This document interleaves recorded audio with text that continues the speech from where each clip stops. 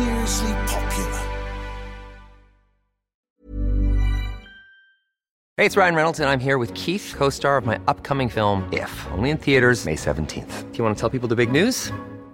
All right, I'll do it. Sign up now and you'll get unlimited for $15 a month and 6 months of Paramount Plus Essential Plan on us. MintMobile.com/switch. Upfront payment of $45 equivalent to $15 per month. Unlimited over 40 gigabytes per month. Face lower speeds. Videos at 480p. Active Mint customers by 531.24 get 6 months of Paramount Plus Essential Plan. Auto renews after 6 months. Offer ends May 31st, 2024. Separate Paramount Plus registration required. Terms and conditions apply if rated PG. Hiring for your small business? If you're not looking for professionals on LinkedIn, you're looking in the wrong place. That's like looking for your car keys in a fish tank.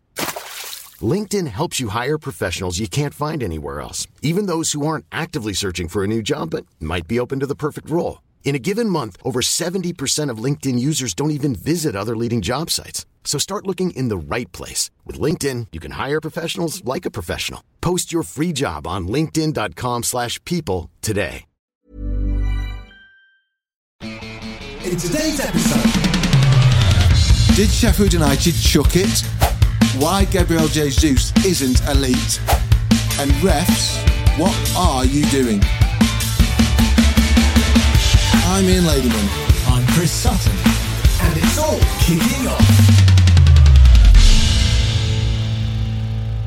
Chris, Sheffield United 0, Newcastle 8.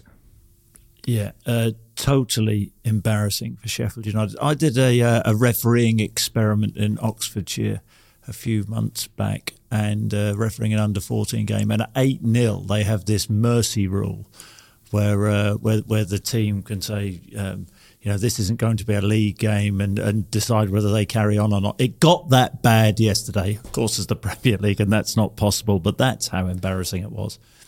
You and refereeing is an image that we need to come back to at some point, but we're not going to go down that avenue now. I've been away this weekend, as you know. I was in Madrid. Oh, did you have a nice time? I did, thank you. Spent an awful lot of time inside tapas bars, as you can tell from my pasty. Any ham on? Sorry? Ham on? Ham on what? Ham on toast. Oh, ham on. Ham on, you mean? Ham on. Well, that's what I said. So, yes, Sheffield United, embarrassing. So on the way home, I was, the point of this is, looking at the score on my phone when I got off the plane. And it was one of those where every time I refreshed the screen on my phone, Newcastle seemed to have scored another goal. And it got to that point where I just started thinking, please just stop scoring now. Because if it gets to 9-10, this is just going to be off the scale. And Paul Heckingbottom, the Sheffield United manager, will never recover.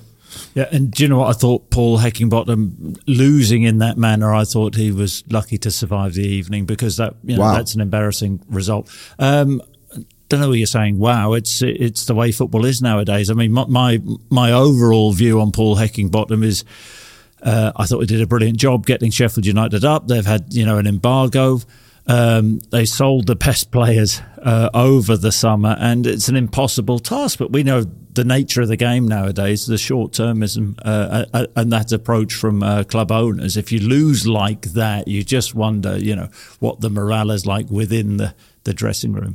Well, that is the takeaway from this, isn't it? Regardless, if we presume for this moment that Heckingbottom is still in charge and will still be in charge this week, because he said to Craig Hope when Craig interviewed him after the game, he was 100% certain he'd still be in a job. Yeah, but the one person at that football club who won't know whether he's going to be in a job this week is Paul Heckingbottom, and Paul Heckingbottom will know that if he believes is that safe, then he's probably deluded. Craig Hope, writing his match report in today's verdict, described Sheffield United as looking more like a championship team than they did when they were in the championship.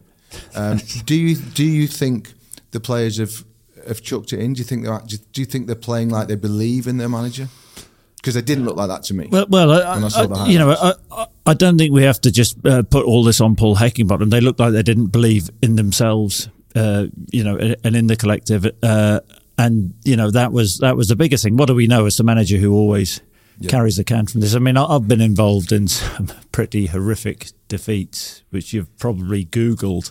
Well, it's funny that you should say that. Go on. It's funny that you should say that because last night I did have a look at some old grainy footage. It was in colour. Were you up all night Googling Chris Sutton embarrassment. Yeah, there's an awful lot of them out there. So Blackburn 7, Norwich 1. You were playing for Norwich 31 years ago. It's all out there on the. I was a young man. Tell me about it.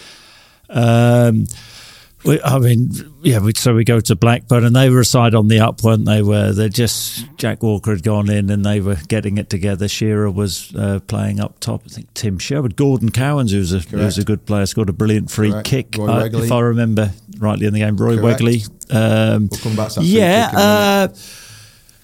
But we'd actually got off to a bit of a flyer that season, so it's slightly different to Sheffield United. But we had a really strange mentality because we feared nobody, and it didn't.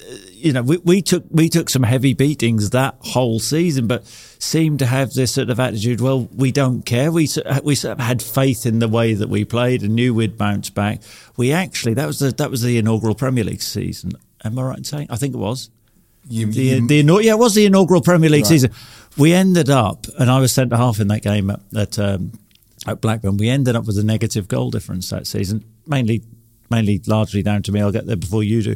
But Ian Butterworth was captain that day for Norwich City, and I learnt a lesson that day because after the game he went out to all you boys in the press and basically laid the blame on me, sort of saying, well, I told Chris Sutton to keep his head up after that performance. I remember Shearer sitting him on his backside on the track on the far side of the pitch. Yeah, he sort of put me in a bit because I was the younger player, which so I learned, that's where I sort of learned that I need to toughen up a bit and start blaming everybody else, that's what good players do. So your captain just essentially outed you. Has been responsible for that defeat. No, he may have well been right in parts, but we've been talking quite a lot on this pod recently about whether players have got thick skins or thin skins. Well, I presume back then you had to have a pretty thick one. Yeah, but I said, but these things, that's the old team spirit thing, isn't it? Everybody says, when teams are doing well, the spirit within the dressing room is fantastic. Everybody gets on, and we know, when things start to go the other way, then it's each person for itself, isn't it? Blame culture. I have to say that you made the point in passing there. You played centre half in that game because you were a centre half, a young centre half at that point, and Shearer absolutely tore you all to pieces that day, from what I can see on the footage. I'm obviously looking out for you quite a lot. Where are you going with this? I can see a big. Whenever you came little beaming face. Whenever you came into shot, you never seemed to be quite where I would expect you to be as a centre half, i.e., somewhere near the bloke who's about to score a goal. You also had this expression on your face like a bloke who just missed the bus. Yeah. And in the second half, Shearer goes running through the middle. It was already about 4-0 at this point. I think we were throwing bodies forward then. Running through the middle. You're kind of ambling after him. That was a sprint. You essentially rugby tackle him to the ground. These days, you would have been sent off. And then you stand up and start arguing with Shearer. Don't know what you were saying to him. I can't remember that. I doubt I would have been sent off. I think you've misread that interpretation. Now, you've been on the other end of it as well, of course. Celtic 6, Rangers 2. Just quickly, a game or a season where a little bit more relevant for Sheffield United was the season 96-97 for Blackburn, where we didn't win in our first 10-11 games. Yeah. It only takes one moment to sort of change a season, one particular game. And that's what the Sheffield United players, I think, have to really believe in, that things can change. I mean, they'll get up this morning and, feel really down and dejected, and they'll have those doubts and that lack of belief. But so we lost, not lost the first, I think we had 4 points from 11 games, 96-97. And we ended up playing Liverpool at home, and we beat them 3-0, and our performance was a performance of real intensity. We had a midfield trio of Tim Sherwood, Gary Flitcroft and Billy McKinley, and we just basically made our minds up to be so super aggressive. I played up front on my own. We had Kevin Gallagher buzzing in and around us. we had sort of, I think, better players than Sheffield United, with respect, players who had won the Premier League a couple of seasons before. But it only took that one victory against Liverpool to make us really believe again. We knew that we had good players within the dressing room. But Sheffield United, they certainly aren't in a position where they should feel that they are relegated off the back of that one defeat, albeit, they've had a poor start to the season, but that was expected. But I think that is the point. You say that at Blackburn you believed and you knew you had good players in the dressing room. Sheffield United has an awful lot of players missing yesterday. I think 8 or 9 players missing. So you say 8 or 9 players missing. Name like a top quality player they were missing then. We're going to move out of this section. We're going to move out of this section. But I will say that I think when they look around that dressing room, even when they've got a full complement, I don't know if deep in their hearts they will really think that they are good enough. Because at the moment they look like they're not. Now tell me about Celtic 6, Rangers 2, when you're on the other side of the coin, your Old Firm derby, you scored 2 goals. The first one looked offside. I was offside. Yeah, I thought so. But that's a different side of it. What a lift it can do. How will Newcastle be feeling today when you've been through something like that? 8 different scorers yesterday. 8 different goal scorers. Amazing. I didn't doubt Newcastle. Where we know the nature of the game and the short-termist approach these days, where they'd had a difficult start to the season. They'd lost a few games. European competition came along. You were in Milan, and they didn't perform greatly. But actually, the result was I think a brilliant result for them, and they showed a bit of a different side to them. But I never doubted Eddie Howe's team. I didn't think they were going to win the Premier League this season, but I think the signings which he's made gives them greater strength in depth. And the way that the team played last season, I think that they will tear a strip off a good few teams this season. But when you came out of that Old Firm game, having scored 2 on your debut, you won 6-2, do you then feel just like a super powerful footballer who can just do anything? Is that what it does to your confidence? It's about belief. The difference between ourselves and Celtic back then and Newcastle is, I think Rangers had won the league by 21 points the previous season, and that was our first game against them. We'd won every game, they'd won every game. You go into these games, you don't know. We knew that they were a good team. We knew that we had some good players. And it was Martin O'Neill's first Celtic Rangers game as well. But in terms of the psychological belief that gave us within the dressing room, that was massive. Not that we would shout our mouths off outside the dressing room and say we were going to go on to win the league, but we knew that we had dealt a really big blow. And more importantly, I think, for the whole football club, for the supporters, for the staff within the club, there was that belief, and that was the start of the momentum, which essentially that result, not saying has taken Celtic to where they are today, but that was a huge moment in Celtic's recent history. The TV commentary that day called you the hero of the East End of Glasgow. I bet you had a night out that night, didn't you? No, back home pasta, massage, hanging on to Henrik Larsson's coattails to get into the best nightclubs. I bet that was absolutely. He couldn't go out because he was like John Lennon. One of the other big games yesterday, North London derby. We talked on our little in-betweener show. It's all coming up last week about that. I was telling you then about how much I didn't want to miss it. I really feel now like I'm still quite upset that I missed it. It looked like a superb game. Who was the moral victor from that then? 2-2. Tottenham. Really?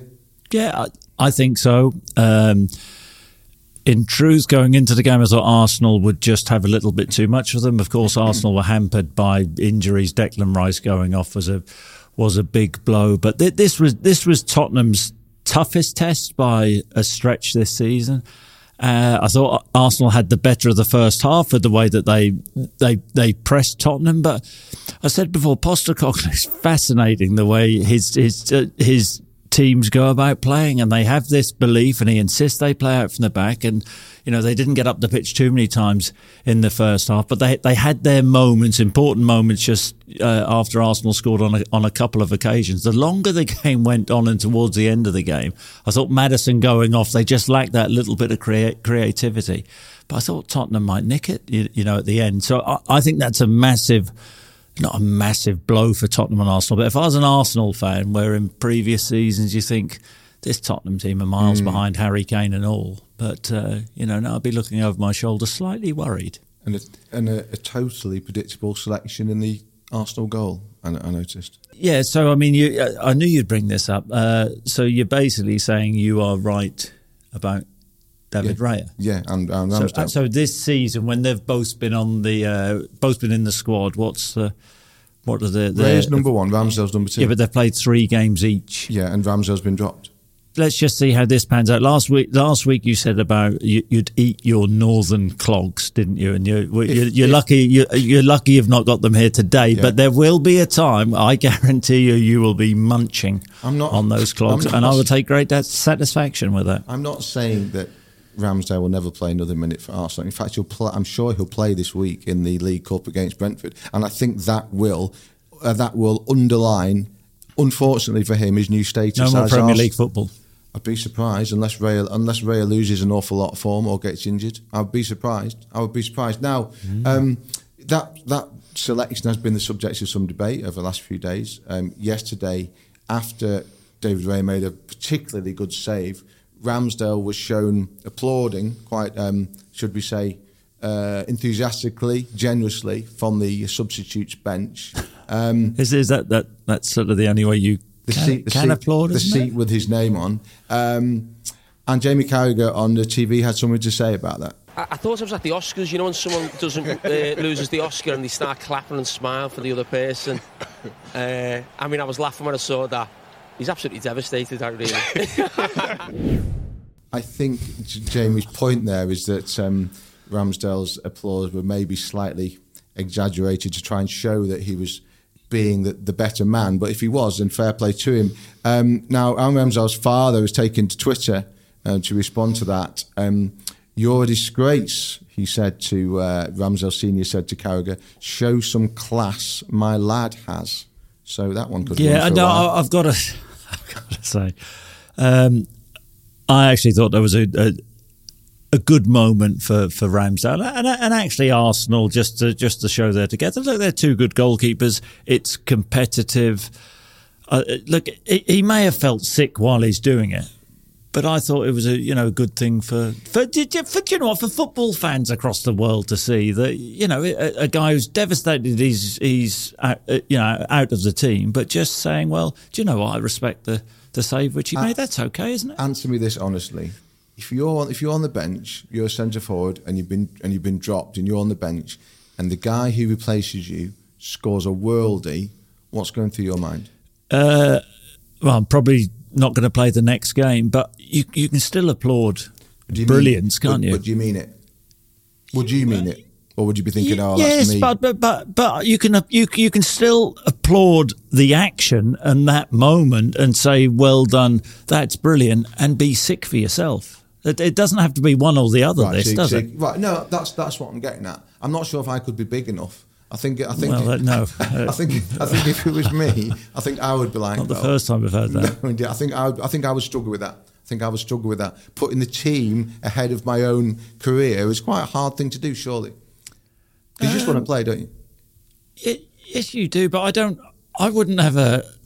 don't have issues with stuff like that. Honestly, I think you have to be big enough to separate both, and I think Ramsdale did that really, really well. Because do you know what? Had he sat there glum faced, there would have been the scrutiny on him. Oh, look, Ray has made a brilliant save, and Ramsdale's not happy for him. They hate each other. That is a very, very good point. Now, I put this out to Twitter last night to ask people whether they think Arteta has made the right choice in replacing Ramsdale, who everybody seemed to think had a decent season last time round.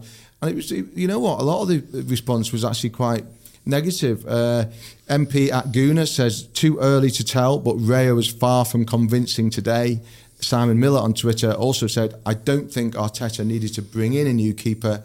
Ramsdale was doing fine. Now, quickly into Tottenham, Maddison's looking like one of the best signings of the summer. Very quickly on James Maddison. It was quite a quiet transfer. There was so much else going on in the market, but he's really making his mark on that team. He has. I know you would have David Raya as signing of the summer, but no, he has done. And with the creativity which he brings, I think it was slightly telling when Maddison went off. Tottenham just lacked that cut and thrust and that cleverness.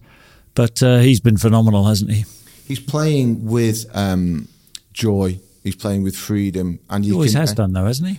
He has done, but he's also had periods when he had a period at Leicester when he wasn't playing that well. He was left out of a couple of England squads, but he just looks to be in the right environment. That's what I'm trying to get at the moment. He looks to be the heart and soul of that Tottenham team already. He's only been there 2 months. But that's playing under Ange Postecoglou, isn't it? Who doesn't enjoy playing under Ange Postecoglou? Bissouma yesterday, I mean, in the Mail, he got a rating of 5.5. I mean, were we watching a different game? I was like, he was phenomenal. Him and Sarr this season, players who were, last season weren't getting a game. You were always very sensitive to player ratings when you were playing. I'm told. You used to pin things up on the kitchen wall and things, didn't you? No, kind of naming and shaming journalists. I used to throw not just darts at you, spears. Hold that thought. We'll be back right after this.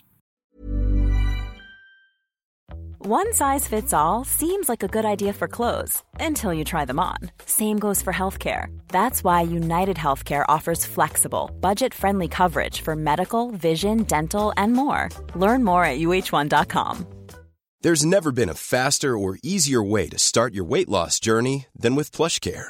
PlushCare accepts most insurance plans and gives you online access to board-certified physicians who can prescribe FDA-approved weight loss medications like Wegovy and Zepbound for those who qualify.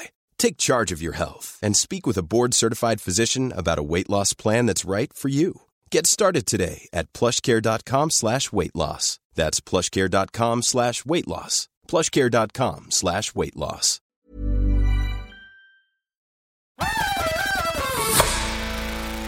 Now, listen, this is a topic here that I really want to get into. We talked about James Maddison. He did have a great game. There was that moment where he lost the ball on the edge of his own penalty area to Gabriel Jesus at 1-0 to Arsenal. Jesus puts it over the bar. Yeah.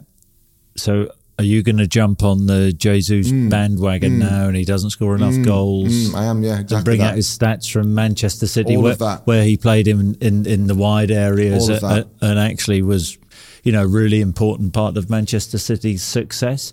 He's not an elite striker, Gabriel Jesus. Well, tell us something in terms of his numbers, which we don't know, but it's what his quality is to the Arsenal team, and I don't think that. Well, I mean, maybe you do doubt that Arsenal haven't improved since Jesus has been part of that team. I think they have.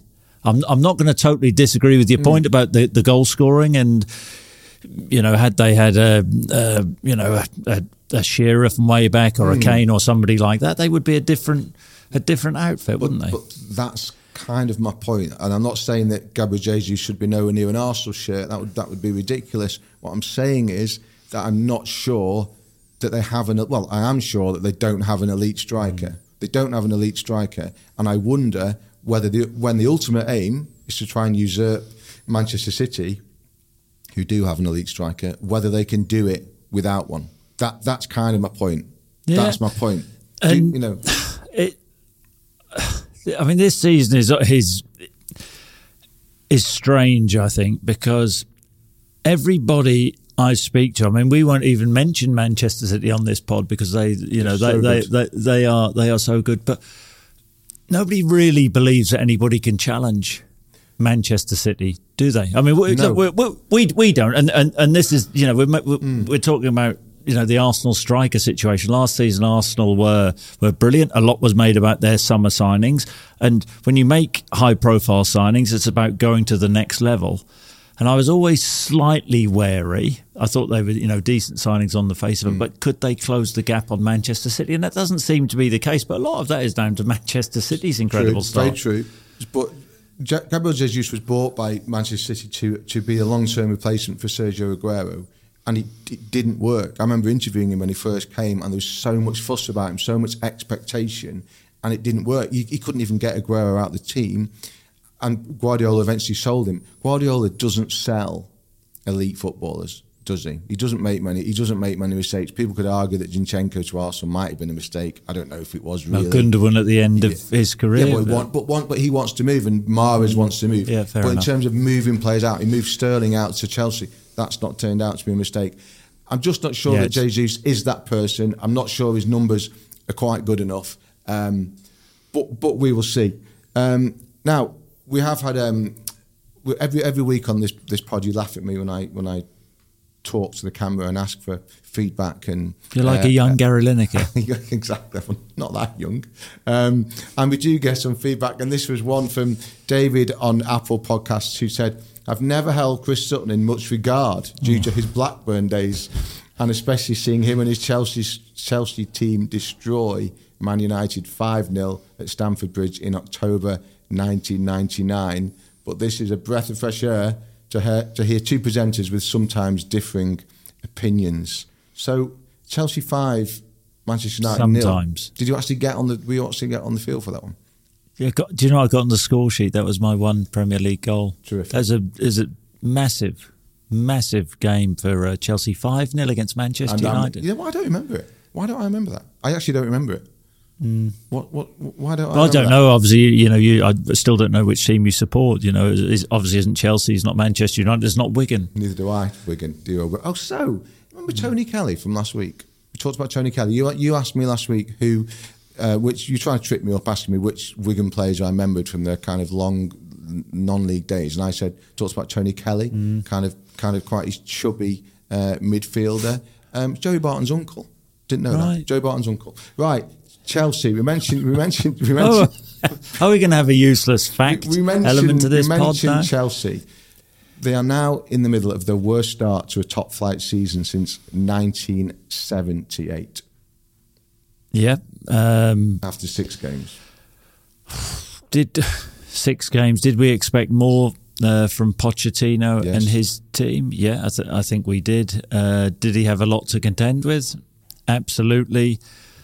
There comes a time when he starts needing to get results. But with saying that, I mean they're not in a position. It's not Abramovich who is the owner, where there's the possibility if he was the owner of Pochettino. Well, wasn't Abramovich who sacked Graham Potter after a week and a half? No, but this is 6 games, yeah, sure. and Graham Potter had 7 months, and now I was with you with Graham Potter, and I'm pretty consistent with my view on managers and getting long enough time to develop a team, and getting a couple of transfer windows in, and it doesn't change with Pochettino. He does need time, but he does need results, because his biggest issue, I suspect, will be the Chelsea support and them getting on his back. If there's 100 Chelsea supporters banging on the doors outside the ground, then it's not an issue. Is that if there's 5,000 wanting him out, then it is. Well, I'm with you. It's far too early to talk about Pochettino's future. He's a tried and tested, successful football manager, but they were booed off, and the Chelsea statistics are quite frightening. They've won twice in the Premier League since Graham Potter was sacked. There have now been 13 games in the Premier League in 2023 in which they have not scored. And their new centre forward, Nicholas Jackson, who we know has kind of had problems getting off the mark, etc., has now been booked 5 times. He's been booked 5 times and none of those bookings have been for a foul. 4 have been for dissent, and then 1 yesterday for obstructing the goalkeeper. So he's got gobby then. Well, that's a discipline issue. And that comes back to the manager. Right. 4 bookings for dissent. I'm surprised at that. So I don't often get the stats right, but there's been a lot chucked around about Chelsea. The most telling stat which I think about Pochettino, and where he does have to answer to, is in his team selection in the Premier League this season, he's had eight players who have started each game. Those 6 games, those 6 Premier League games. So he's got 8 regulars. Yeah, eight regulars. Would it be reasonable for Chelsea fans to expect the team to be playing better and finding their rhythm? I think so. There's been the odd injury, but it's not like one of those, because I looked at this last night. I thought that Chelsea maybe had chopped and changed too much with their starting 11, which always gives the manager a bit of an out. That's not been the case. So you look at the team and you think, this is one hell of an expensive development team, and that's what Chelsea are. They're trying to contend with other big clubs at the top of the Premier League table, and they are a development team essentially, with Thiago Silva, who's still playing pretty well, aging player. But then Pochettino said after the game they have to grow up, which I think he meant they have to be kind of mentally tougher. But it's a young team, so you either go one way or the other. You either go with experience or you go with youth. And if you go with youth, it seems a bit harsh to then expect them to grow up. They're learning on the job. Trying to build an airplane while flying it, as they say. Yeah, and it all comes down, though, doesn't it, to Todd Bowley and what his expectations were when he first went in. Now Pochettino's in, and how long he's going to give Pochettino to develop. But what do we do know from Todd Bowley last season? Last season was a total mishmash. I mean, it was nobody knew what was going on, least of all Todd Bowley. But this season, things have settled down somewhat. Off the pitch, and there's been a few players incoming, but they need to find form and find it quickly. We spoke on last week's Thursday pod about, I think I used the phrase, the virus of uncertainty or something that was spreading through the Manchester United team. It looks like that at Chelsea now, because you got a player like Sterling who started the season really well, and now all of a sudden he can't convert a simple one-on-one opportunity either, and that would be a worry for me if I was Pochettino. Instead of going upwards, it's going down. It's going the wrong way already. Yeah, and it's about finding a way, isn't it? But touched on earlier my playing experiences. It can turn in one game, one moment. They've got some tough games coming up, but I wouldn't totally write Chelsea off. Bit of feedback from some of our listeners. Peter on Twitter, with that squad of players, there's no excuse. Tim on Twitter, give him till the end of the season, get them relegated. Think he might be a West Ham or a Spurs supporter. Paul on Twitter, Poch sold his soul for the Chelsea job. No sympathy. Oh, come on. Hampton 2848 on Instagram, the owners have blown billions of pounds on utter rubbish. That's the problem. Now, I'll tell you what's the problem. Referees are a problem. I tend to see myself as broadly supportive of referees. We've talked on... I do, though. We've talked... Do you just think about your last two sentences then? I'll tell you what the problem is. Referees are the problem. I support referees. Exactly. Look, I never, ever suggested I was going to come on the show and be consistent. But I do have sympathy for referees generally. I think it's a very, very difficult job. However, this weekend felt like a low to me. Let's look at the red cards. Look at the red cards. So Rodri sent off. Red card. Right, for what was essentially a bit of pushing and shoving. It's a red card. That's a red card. Tell me why that's not a red card. Because I think it's borderline, because they're barging each other. He's barging each other. He grabs Morgan Gibbs-White by the throat. He didn't grab him by the throat. And that's he didn't the grab him issue. By the throat. Yes, he did. He didn't. Yes, he did. did. Grab him by the throat. You were in a tapas bar in Madrid. Okay, he grabbed him by the throat. I wasn't totally convinced about that one, though I can see why he was sent off. Chelsea, so Malo Gusto is sent off for what in your day would have been applauded as a brilliant tackle. Takes the ball first, and then there's a bit of kind of follow through. It's a yellow at most, and then you have Nketiah. I'll be quite careful what I say here for once. Nketiah for Arsenal, the challenge on the Tottenham goalkeeper was as bad as anything I've seen this season, and it doesn't even go to VAR. It was disgusting, that challenge. Disgusting. I'm not with you. I mean, you've gone overboard. Disgusting. He didn't really clean him out, did he? He didn't catch him. You're talking about he didn't clean him out. You're talking about intent, aren't you? Really? I'm not suggesting. I'm not going to sit here and suggest that Nketiah had any intent in his mind. I don't know that. And I would hope that he didn't. But that challenge, it was shocking, and that is the type of challenge that, when it goes wrong like that, can lead to devastating injury. So when it goes when it goes wrong, mate. When it goes wrong, I've seen it. Yeah, I saw it. What? Yeah. So what? Not red card?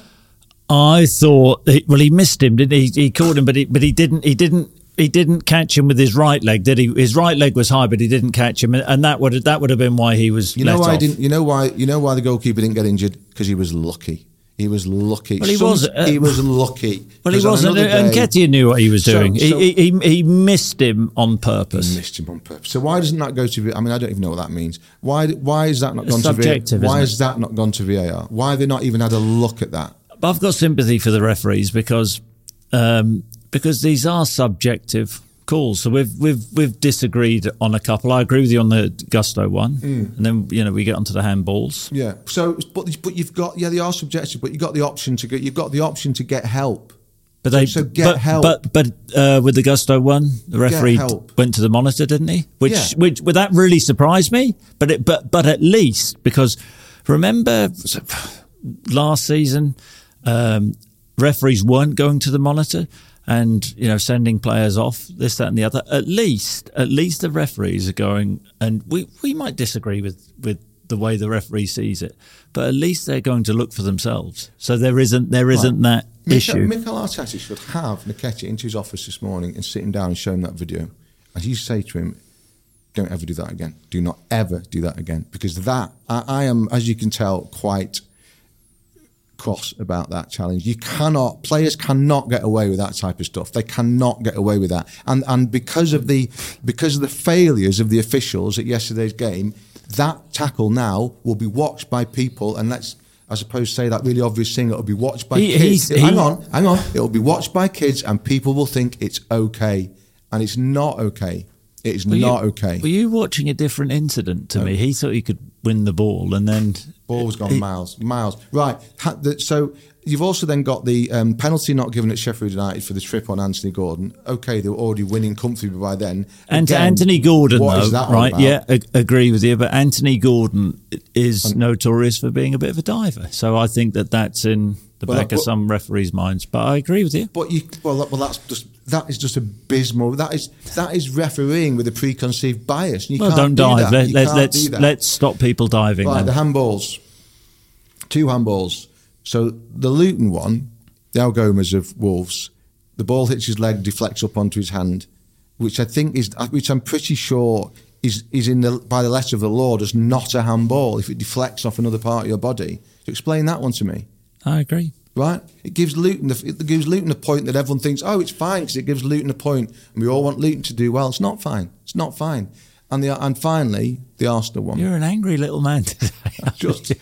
You're on one. Is this what? This is what 2 days in Madrid does to you. Sangria. Sangria. Hey, sangria. Like nobody under the age of 75 drinks sangria. You know that, don't you? That's not true. Sangria. Winding me up. Sangria. What do you have for Christmas? I mean, what was it? Snowballs? Sherry. Yeah, my wife has snowballs. Yeah. Not going to go there. Romero, penalty or no penalty? Handball. I thought the last one.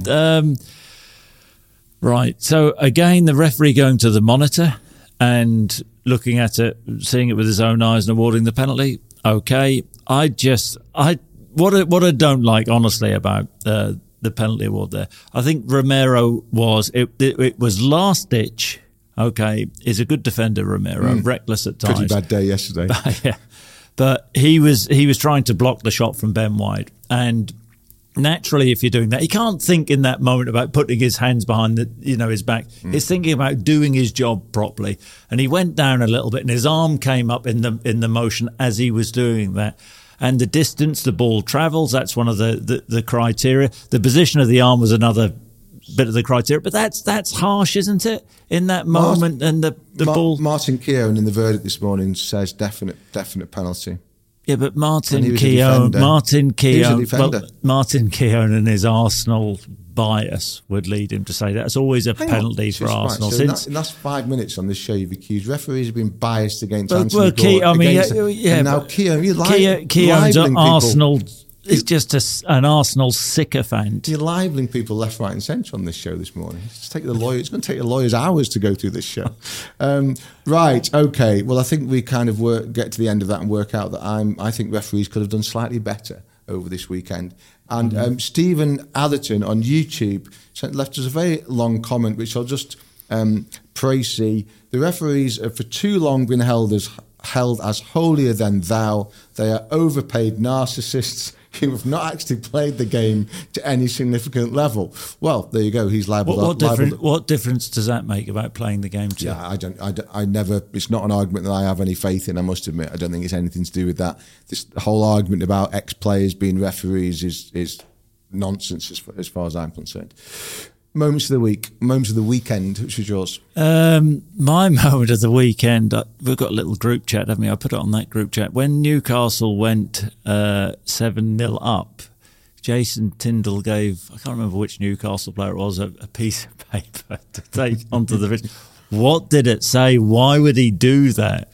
What, get another one? Maybe. I mean, what? Maybe it goes back to where we started this podcast with you talking about your refereeing experiences. When it gets to 7 or 8, you just kind of call it off. Maybe he's just saying, take it easy now, lads. Yeah. You know, Alex Ferguson used to claim and did claim on a few occasions that when if United had beaten a rival comfortably, Fergie would often come in after us and claim that he told his players to take it easy, take it easy. And I mean, does that fit with any part of that man's nature that we know? I don't think it does. But I do wonder if Tyndall was maybe just thinking, well, this afternoon hasn't been about me. It hasn't been about me very much. I need to get out there, and it's worked because now now we're talking about it. Just on that very, very quickly. Yeah. I mean, so even if you're changing formation, what happened to just telling someone? Oh yeah, I know. I absolutely, I know. I mean, the bits of paper thing, the iPads.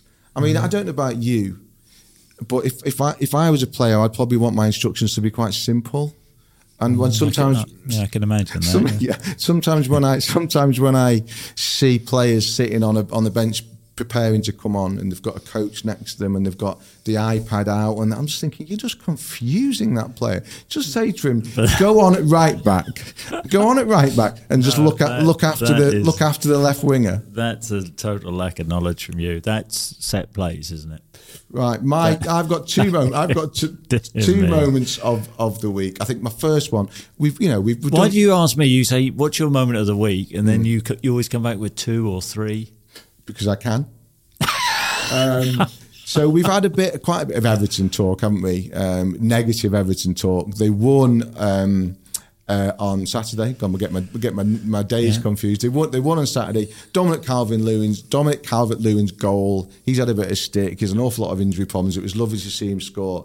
He's a really terrific lad, and I hope he stays fit and goes on to score a few more. But my real moment of the week was Burnley sending their goalkeeper up for a corner in the last minute, seeking an equaliser against Manchester United, and then playing the corner short.